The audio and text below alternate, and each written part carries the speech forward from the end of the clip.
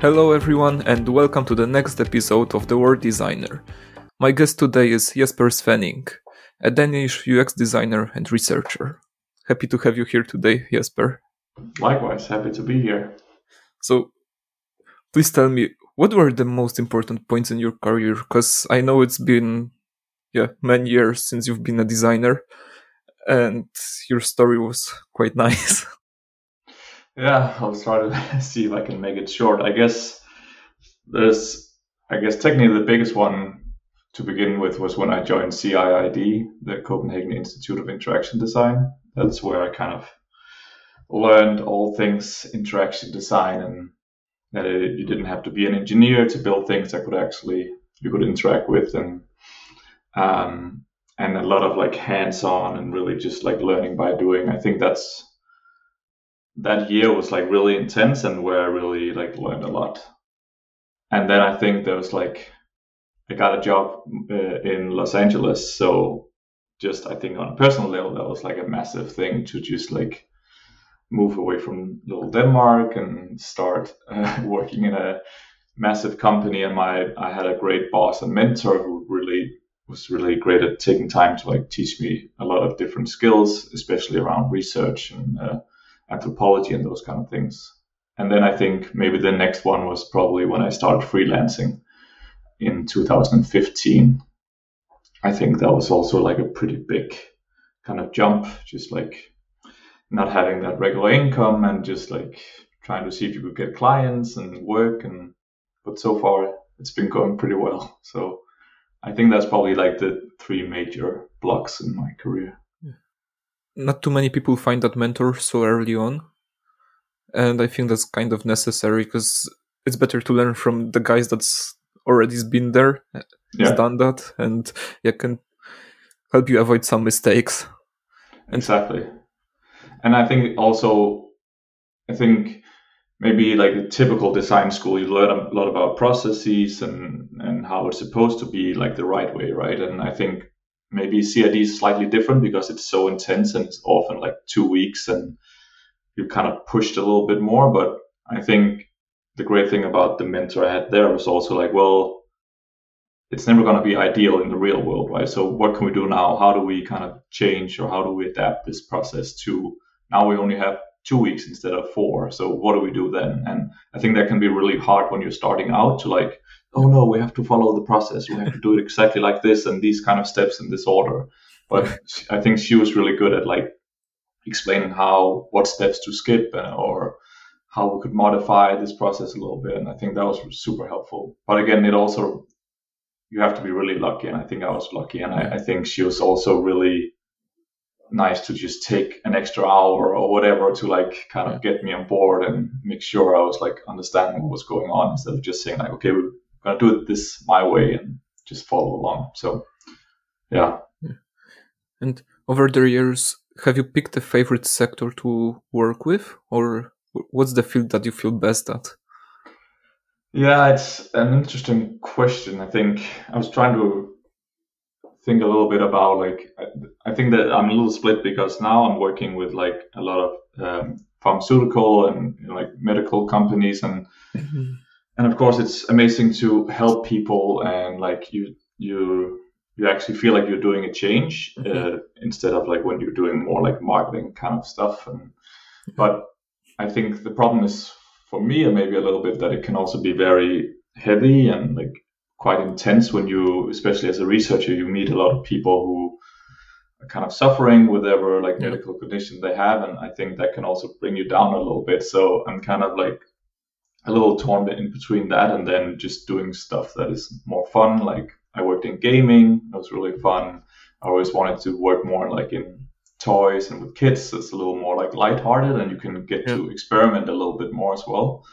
I think especially with pharmaceutical, there's so many rigid systems and you have to do it. It has to be super user friendly. It has to be very obvious, which is of course great, but sometimes you want to like maybe be a little more playful. So I think I'm always a little split between those two.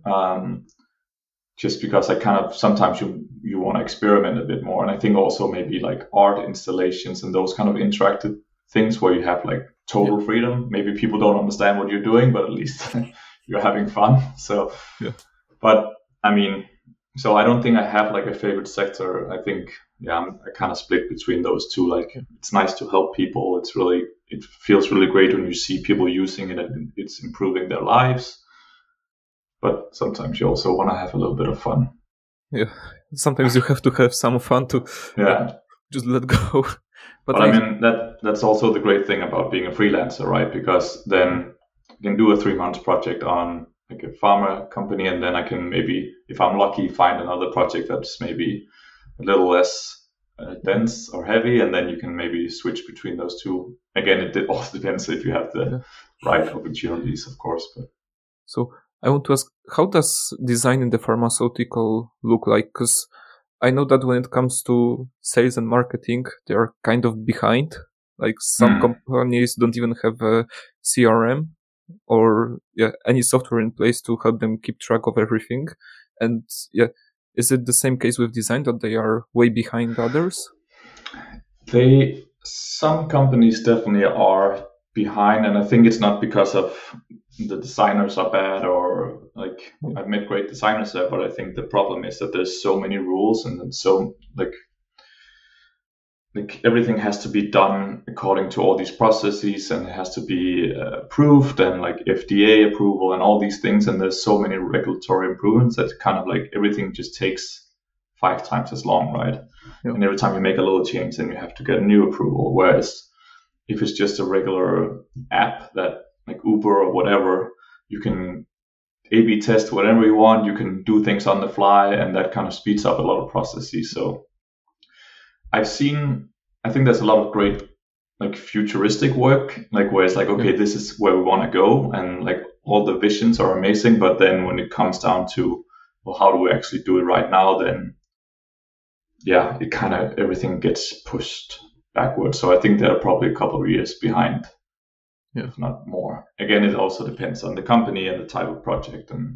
But I've seen stuff that look like something out of the early 90s where I'm like, okay, can we just make this slightly better? But I think it's just hard because there's stakeholders and rules and regulations, and you have to. Actually, this week I just learned that you have to do like the usability test a certain kind of way in a certain kind of order and with the right people to get like approval, and so that also means that you have to get like at least, I think they're aiming for 90% success rate, right? That means you have to make it super clear. And that's why sometimes it needs to be a massive button or whatever, something just like you can't avoid doing this. So, yeah. Yeah, so it can be pretty difficult for a junior designer there. Yeah, I mean, I think it's hard for everyone, but yeah. And when it comes to working as a freelance designer, it's been your past few years. So how did it look like? How did you become a freelance designer, and how do you even find projects? Yeah, I was extremely lucky. So the way it kind of happened was that I've been working for that gaming company my first job in Los Angeles, and they gave me a green card, which was amazing. So then I had the opportunity to work wherever I wanted, right? And at that point, I was kind of getting really frustrated there was a lot of corporate political stuff going on there, and I was just like, okay, I need to do something else. And I was going back and forth, should I just like quit my job and just take the chance that I'll find something? And I started interviewing at another company. And so luckily they asked me, hey, would you be open to just start out with a 3 month contract and not full time? Mm-hmm. And I was like, of course, that would be amazing. That's actually what I want. Because at that point I also wanted to, I'd been in gaming for so long and I didn't really know that was where I wanted to be. And speaking back on different sectors, I wanted to try out different things, right? So freelance seemed to be a great opportunity. And then so I was lucky getting hired at that place. So I think I had like 1 week where I didn't work after starting freelance, and then I started on a 3 month project. So that was super lucky. And then because that was an agency, there was a lot of other designers, freelance designers there. And at that time, also UX was like getting more and more popular, right? And more mainstream. When I started working in 2011, like no one really mean, there were people who knew what UX was, but it wasn't like a thing. And I think I said just before the interview, like my first title was human-centered interaction designer, which is like, what does that even mean, right? So I think it was a combination of getting into that agency, meeting a lot of other freelance designers who would then start like, oh, I heard about this gig. Like, are you free? Like, because then when you start getting those kind of, they know how you work and like what type of person you are and all that stuff, then they'll start referring you as well. And then the agency as well was also like, well, do you want 3 months more? Like, can you let me know when you're free again? So I think, especially in the States, there's so much UX work. It's just a matter of, is it interesting? Is it something you really want to do? Is the place a good place? Do they push people super hard? So it's more, for me, it's been more navigating those kind of things and actually looking for work. And I've been extremely fortunate, I think. But I think the short version is like, I keep saying, like, if you're not a complete idiot and you're nice to people, you're nice to work with, and you know what you're doing, then it should be fairly easy to find something. Yeah. So you said that in the US there is lots of UX work, and is Europe completely different when it comes to that?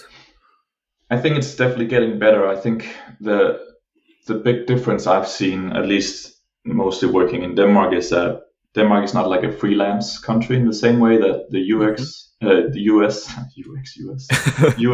is. So people tend to be much more working full-time and permanent jobs. So in that sense, there's less freelance work to be had of any kind of design work, I feel. So that's why I was a little nervous when I moved back to Denmark, if I was able to actually find work. But I mean, work keeps coming in, so I guess I shouldn't be that nervous. But I think there's just a big difference, because especially in the States, where I think that whole gig economy is much more, they're probably a couple of years ahead of Europe, I feel. And then it's also a bigger country, right? Denmark is 6 million people. It's like not even the size of LA. So it's just like those kind of scaling issues where, so I think that's maybe the main difference. And it's probably cheaper for people or companies in the States to have freelancers, because they don't have to pay them sick leave or healthcare and all that stuff. Yeah, that's true. Like, there are lots of differences between Europe and USA. Like, in basically every industry. In one cases, they are ahead of us. In other cases, Europe is leading. And there is always this balance. And I think that's a huge opportunity for some people that, live in Europe and work here and have seen some things, and then go to the US and they see that they are adopting it, and vice versa. It's the same thing for people from the USA that are coming to Europe, right? True. And what would you say, what are the 3 things to keep in mind if someone wants to work as a freelance designer? Yeah, I mean, again, the short answer is like, don't be an asshole to other people. Like, don't burn your bridges. I think there is a lot. It's kind of weird, but a lot of people say, like, I'd rather hire a person I like and then teach them what to do, right, than hire an idiot who knows what they're doing, but they can't work with other people. So I think there's definitely something around being like easy to collaborate with and not burning your bridges. But I think maybe the more kind of the harder answer is like, you need to have at least. For me, it was really helpful that I worked for a couple of years first at a company and got that experience, and just becoming a little more senior in that sense. Also, just so you have some work for your portfolio and you can actually prove that, this was what I've done and how I did it, and being really good at explaining your process. That's, for me at least, super important. So I think I've talked to junior designers who wanted to be freelancers, and I've always said, like, well, I think you need a couple of years just to, because obviously you can do it if you're a junior designer, but I think it's harder to get work, just because maybe also it might also be hard for you personally, because it's like stressful and you feel like you have to deliver and you're not exactly sure what you're doing at that point, and you're still trying to figure things out. So some experience, be nice to other people, be easy to work with, and then I guess there's a level of skill as well. Like, you need to know what you're doing. So don't lie to people. Yeah. And I think, I mean, there's also this other aspect of this like stress of like, oh, do I have enough money to pay rent? Will I get enough work? And if you're always worried about that, then it's also not nice to be a freelancer, right? Because then when you're Yeah. not working, you're constantly stressing over like, okay, I need to find another gig. I need to make sure I can pay rent. So I think then you can't relax in those times when you're off. And I think that's something also to figure out if you can do that. For me, I was also lucky that I almost worked an entire year freelancing the first year. So I put a lot of money in the bank, and then I knew, okay, now I don't have to work technically for a year if Yeah. I don't want to. And so that gave me a lot of like comfort knowing that, well, if I don't get a job within the next 2 months, it's fine, or 3 months, it's fine. I don't Yeah. have to stress out. So, yeah. Yeah, but it's not for everybody, right? Yeah. Like someone can try it, but then they will realize that, yeah, they just need that kind of psychological safety. Yeah. That the rent is, the money is coming every month, then they can pay the rent. And yeah, sometimes people just have to try if it's the right thing for them or not. Yeah. And I think there's also something to be said of what type of designer you are, because as a UX designer, you tend to get a little longer projects because you have to do research and strategy and those kind of things, and that usually takes like a month or 2 months. Whereas maybe if you're a graphic designer or a UI designer, you get hired to like, hey, can you come in and just like build this really fast? So if you're constantly only having those kind of 2 week gigs, then of course it might be more stressful, right? Because you constantly have to think about the next thing. So I'm also fortunate in that sense, I think. I'm sure you've worked with some software development teams. So what would you say? How can you improve the relationship between designers and developers so teams can deliver even better products? Yeah, I mean, I love working with developers. So I think for me, I always want to include them early on just because they know a lot about what they're doing, obviously. But also, I think like in terms of like how to solve like hard problems, they're really good at also helping you out, and you can like discuss things together, or like even like coming up with like design solutions. I think a lot of engineers are great, and of course there's some engineers who don't want to do that, and that's fine. But for me, I always try to bring them along and involve them in the process as early as I can. And I've forced people, even though they didn't like it, to go out with me to do research. Nice. Just to show them like, well, you can see when they're using the current product, like how much they're struggling, right? Because sometimes you have those debates like, is it just my opinion that it should be like this, or is it actually real, like we need to improve this aspect of the app or whatever you're working on? So then it's nice for them to also see, well, actually people are struggling, and that I think that also gives them some kind of empathy towards that. I mean, I'm used to doing that, so but it can be really I know it was really stressful for some of the developers I put out there in the real world and force them to ask questions and those kind of things. Maybe that's a bit extreme, but at least I think afterwards they were grateful of like actually being part of that process. So I think involve them early on, and also I tend to share if I have wireframes or ideas, I share them really fast. Also because sometimes they know, well, actually that's a good solution, but it's super hard technically to create this, and maybe if we tweak it a little bit like this, we can do it much faster, and maybe the outcome is still the same. So there's always that kind of what's the effort, like technical effort versus user friendliness, and maybe you can together find like a meaningful solution, right? Yeah, I can imagine that some people aren't too eager to get out and talk with others because they have to step out of their comfort zone. So what would you say? What's the most difficult part in convincing those developers to go out and ask others and Yeah, I guess it's convincing them that there's value in it, right, for them as well, and maybe try to convince them that it's not so. I think it can be maybe like a little. They could be kind of terrifying for them, right, and convince them that it's not, and these are it's just people. You're just having a conversation. You're just showing them some things. You're just asking them to, oh, can you find this part in the app, and just looking at how they're doing. I think like convincing them that it's not that daunting, because I think it's like in your head it's like, oh my god, and they're judging me and they're judging this app, and they're like, you're like people's ego or whatever. Like, I think like convincing that it's fine and we can fix this. That's why we're doing these things, right? Yeah, like some of them can think that the people are criticizing their app, and they're criticizing them because of it. Exactly. But I think that's the step where people have to put away their ego. And it's both for designers and developers. Yeah. And I think I remember one of my teachers always said, like, well, if you don't feel uncomfortable testing something, then you're doing it wrong. Like, you have to test it when it's early and it's kind of rough, and maybe some things are not working as they're supposed to, but you need to get that feedback to understand if you're on the right path. But that's harder for some people. And I think maybe for me, I'm lucky because I'm so early in the process that I also know that, well, this is rough, and it's not like I'm sitting and polished it for like months and then you show it and they don't understand it, and then I understand why that's frustrating. How does design relate to being better as a human?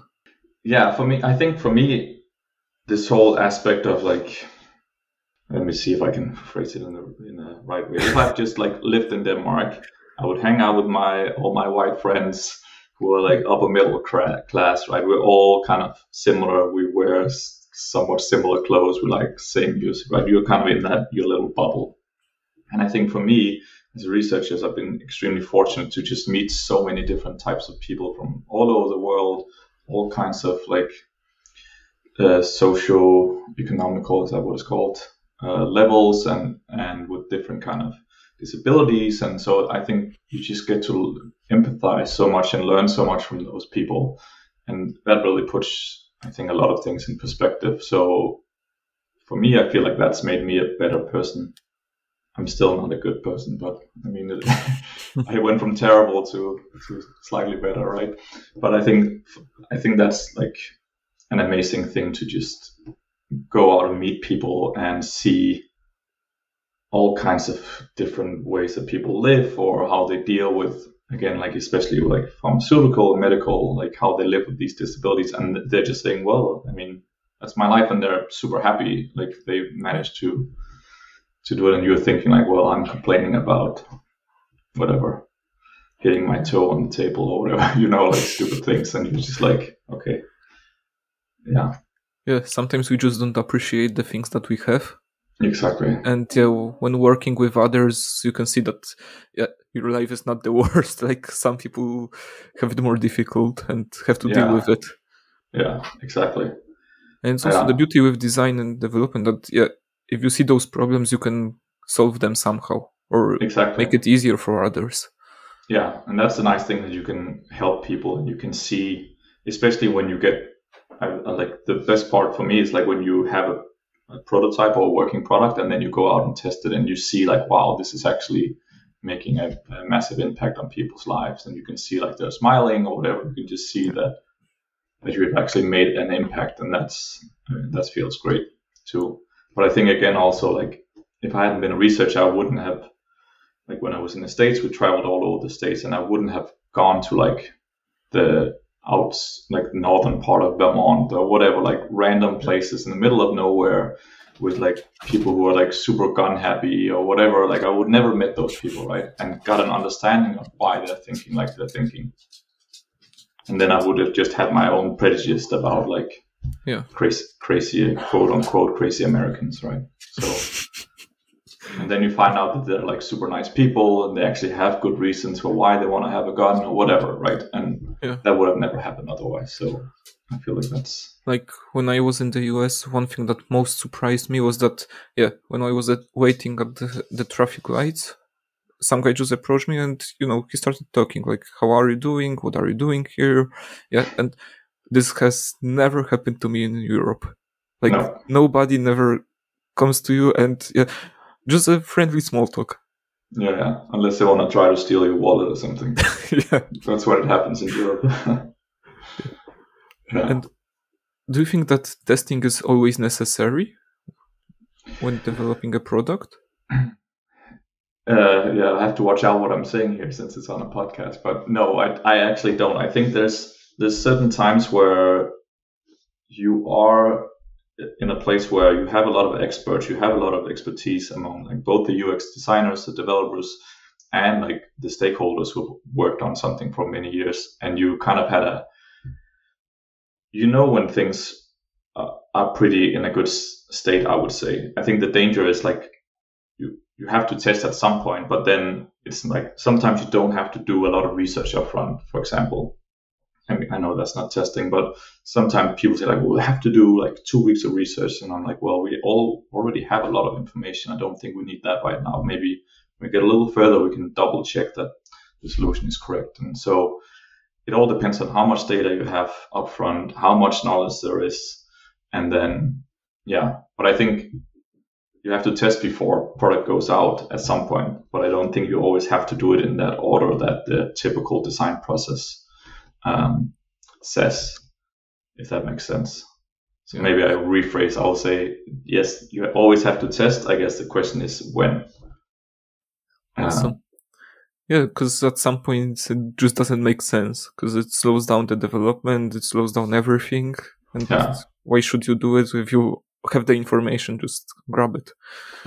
I think the great thing about testing or research is that if there is difference in opinions, right? Some people saying, well, this works great, and other people saying, no, this is not working right. And then it's just becoming like a shouting battle or like different opinions. And then you can always say, oh, well, let's test it, see like a neutral place, right? And then you have that as a point of discussion instead of your own opinions. And that's why I feel like testing and research is amazing, because then it's just like, let's look at the research and see what it tells us instead of me-X, as I call it. And what about brainstorming? Is it the same case? So should people brainstorm or just ditch it? Ooh, the great brainstorm. I mean, personally, I hate brainstorming. So I think the problem for me, there's a couple of different problems. I feel like brainstorming is great for people who are not designers and maybe not used to a whole design process. So they always love it because, oh, it's so fun. You get to be creative. You get to think out of the box, like blue sky. And again, for me, it's usually like the managers or upper management who are like love that kind of concept, and they love seeing like, look at all these like 50 ideas, and oh, it's so inspiring. And I can see from that point of view, brainstorming is amazing. But for me, this whole like forced creativity is so hard, because that's not how I get good ideas. I get it from doing research and slowly like starting to see patterns, starting to see different themes when you talk to different people, and then that starts to form some kind of idea. And then you can maybe have a type of sketching session, but this like, let's all come together and like brainstorm for 5 minutes and then we pick one of those ideas. I mean, you should never pick one idea and use that as like the solution, right? Because it's usually not that thought through. And I know also a lot of developers hate that, like brainstorming, because it also puts you on the spot. It's very like, if I can't come up with an idea, then I'm not creative and I'm stupid, or like all those feelings. And I have those myself as well, because I'm like, I get kind of stuck. And so this like forced creativity is not working for me. And I know a lot of designers who feel this way. And usually you use those as like part of like a client workshop to show like, oh, let's think about all the possibilities. And I think it's a good way for especially like upper management who are like very stuck in like, we can only solve it this way, right? So then you can show them actually there's tons of different ways to solve this problem. So that can kind of open up their minds. But as a tool to find an actual solution, I don't like brainstorming. I think it's good for inspiration, but like, yeah, I've been in projects where like, let's brainstorm and then we pick one idea and that's the one we're gonna develop. And I'm like, no. That's not gonna be good for anyone. So, but I think also, I mean, there's ways around this kind of forced creativity where you give people maybe like the kind of brief a day before, or you say like, well, let's go away for 10 minutes and we come back and then we can share if you have any ideas, and if you don't, that's fine as well, like just to put a little less pressure on people. But yeah, I've never been a fan. Also, not everybody can come up with a great idea right away, and some people think better in different places. someone has to go for a walk, someone has to sit in Exactly. front of the TV, and then boom, something comes up. Yeah, right? exactly. I mean, yeah. So you just can't force creativity. So no, let's do it. Again, it It's can be not a a fun switch. exercise to get people like to open up their minds a little bit, but usually for designers who are already designing, I don't think they really need it that much. I'm sure my old teacher from CID will be mad at me right now because she loved brainstorming, but I'm sorry. So brainstorming can be fun and creative, but design work isn't always fun and creative. So is it mostly, not mostly, is it mostly fun, or is it mostly hard, boring work? Well, I think, I mean, there is a lot of tedious, boring work. I think the perception of people who are creative or designers, like, oh, you have so much fun, you just like sit and like make up stuff and draw stuff and like all this, like sit in bean bags or whatever, like image they have from the Google, like type workplaces, right? So, I mean, and there's an aspect of that, of course, but there's also so many, like I said, like especially like pharmaceutical, where you have to follow all these rules and there's limitations and restrictions, and you have to like do a bunch of different boring wireframes. I'm not a big wireframe fan, as you might be able to tell, but like doing all these different screens and like solve all these complicated tasks. And I guess for some people that is fun. I guess like we have to define what fun is. But I think the perception is that designers have like so much fun and it's such a fun place to work. But there is a lot of like politics and tedious work that also has to be done, like due diligence and writing interview guides and all these things. So I guess it's a mix, but it's not just fun, at least. Yeah, like some people don't understand those new kinds of jobs, I would say. Yeah. And because from the side it looks mostly fun and it can look like you're not doing anything. Yeah. But when someone gets into it, when they start trying to do it, they realize that it's not as it looks on paper. Yeah. There's lots of small things that go into it, and you have to devote that time. You have to think a lot, and creative work, I would say, is sometimes harder than physical work because you never leave your job, kinda. True. Yeah, it's constantly spinning in the back of your head.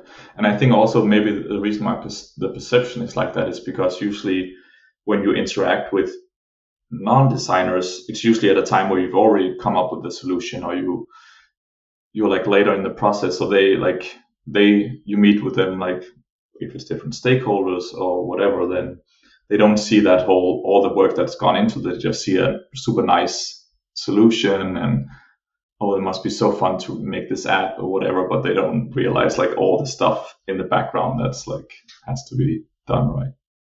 Yeah. And Jesper, if you had $1 billion to work on solving any problem in the world, what would you work on? Can I just keep the $1 billion to myself? And I mean, I think there's a lot to be said about like climate change and all this stuff, and I know that everyone is working on solving that, and I think that is a super important topic. But for me, this whole like distribution of wealth is like I don't even know where to start, and I think that's like, if not as big, or at least like up there as climate change. I think it's a massive problem that whatever 4 people owns as much as half the population or whatever it is, and Elon Musk is making $36 billion in a day, or like I think that's something that's completely messed up. One person shouldn't be allowed to have that much money when people are not being able to buy food or whatever it is. So I think that will be a super interesting project to work on, and I'm not sure how much work is actually being done because. I know there is work to be done, but it seems very political and all these things, and using a design process to solve that would be a super interesting challenge. Yeah, because there's lots or you of just talk. distribute $1 billion to the poor people. Yeah, but like distributing money doesn't always work. Exactly, I know. So that's also the problem, right? Yeah. And what do you think? How could we apply design to solve even a part of this problem? Well, I mean, I guess there's different ways to go about it.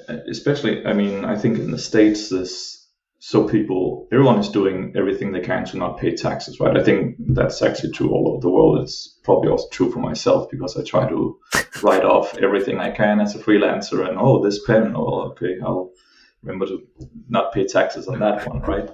And then it's just a bigger scale when the more money you have. So I think there's something where you might be able to use design process in a way where you can show, well, actually, if you pay taxes, what happens? Which I think now is a problem. You pay taxes and you don't know where they're going. Like, where's your money going? Just like some hole, and then the government system is still like not working as you feel like it should be working, right? So if there's a way to visualize that or help people to see, well, actually, if you paid this amount of money, these people would get more help, or I don't know, maybe. It's hard. I mean, if I could solve it right here now, then obviously we probably wouldn't be sitting here. Yeah. But I think there's something there where you can help maybe nudge people into saying, I mean, imagine if every time you pay taxes, instead of it just said like 40% taxes, whatever it is. In Denmark, then it would say like, well, this amount went to the nurses and this amount went to like whatever, like making the roads better or whatever. So you actually had more of a breakdown. Maybe that will make you feel like, well, actually, okay, I donated some money to society. Whereas now I feel like it's just like a lump sum of money, or just like, well, what the hell happened? Yeah. Why do I still have to wait 2 months to get a surgery or whatever? So maybe that's one way to go about it. Yeah, like the problem with taxes is that some people don't even realize that they are paying them. Like there was, it wasn't a quiz, but it was a public research in Poland where they asked just people in the streets, do you pay taxes? And 40% of the responses were like, no, I'm not paying taxes. And like, come on, you are not doing any groceries, you aren't working, but everybody's paying, but some people just don't know about it. Yeah. And I think the other maybe challenge is, I think that picture of like, well, these 4 people make as much as half the population. I think we need more of those kind of ways to show how, like, 36 billion. I know it's not like it's his wealth that went up with that, so it's not like actual money in that sense. But if you say $1 billion in a day, like you would have to, even working for 36,000 years, making $1 million. That will like get you there, right? And he's doing that in a day. Like, how can you visualize this extreme amount? Because every time you say like, well, we should tax the rich or whatever. I mean, I mostly see that in the States, but it's like, well, then they're going to tax me too or whatever. But if you just take 1% of that amount of money, then I mean, regular people almost wouldn't have to pay taxes, right? Because it's such an extreme amount. And how do you visualize those kind of extreme the differences? Scale is completely different. Yeah, so, exactly. So, Jesper, the last question for today. What tip would you give to someone who's at the start of their design career? What advice? Or what is it? What advice word tip? Tip. I think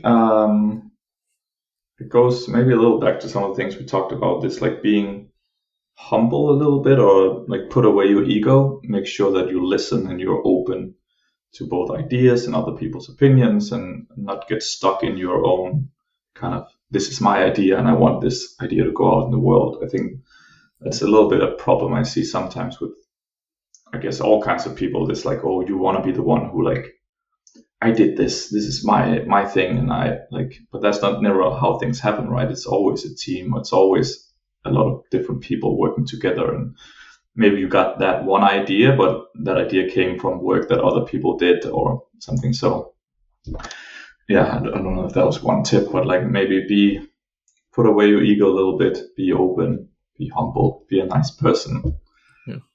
Don't burn all your bridges too early, because then it's going to be hard to find work later on. Like, that's great advice, and I think that not only designers should follow it. Exactly. So, thank you very much for today. Please tell us, where can people find you and how can they connect with you?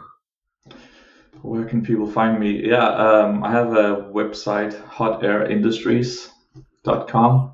That's where you can find me, or on LinkedIn as well.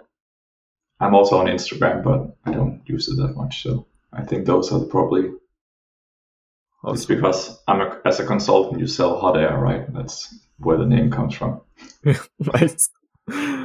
Awesome. Thank you very much for today, and see ya. Thank you. This podcast is brought to you by Elite Crew, the software house that helps designers shape the world. If you need help with your project or want to consult technical matters, just drop us a message at elitecrew.io. We'll be happy to help.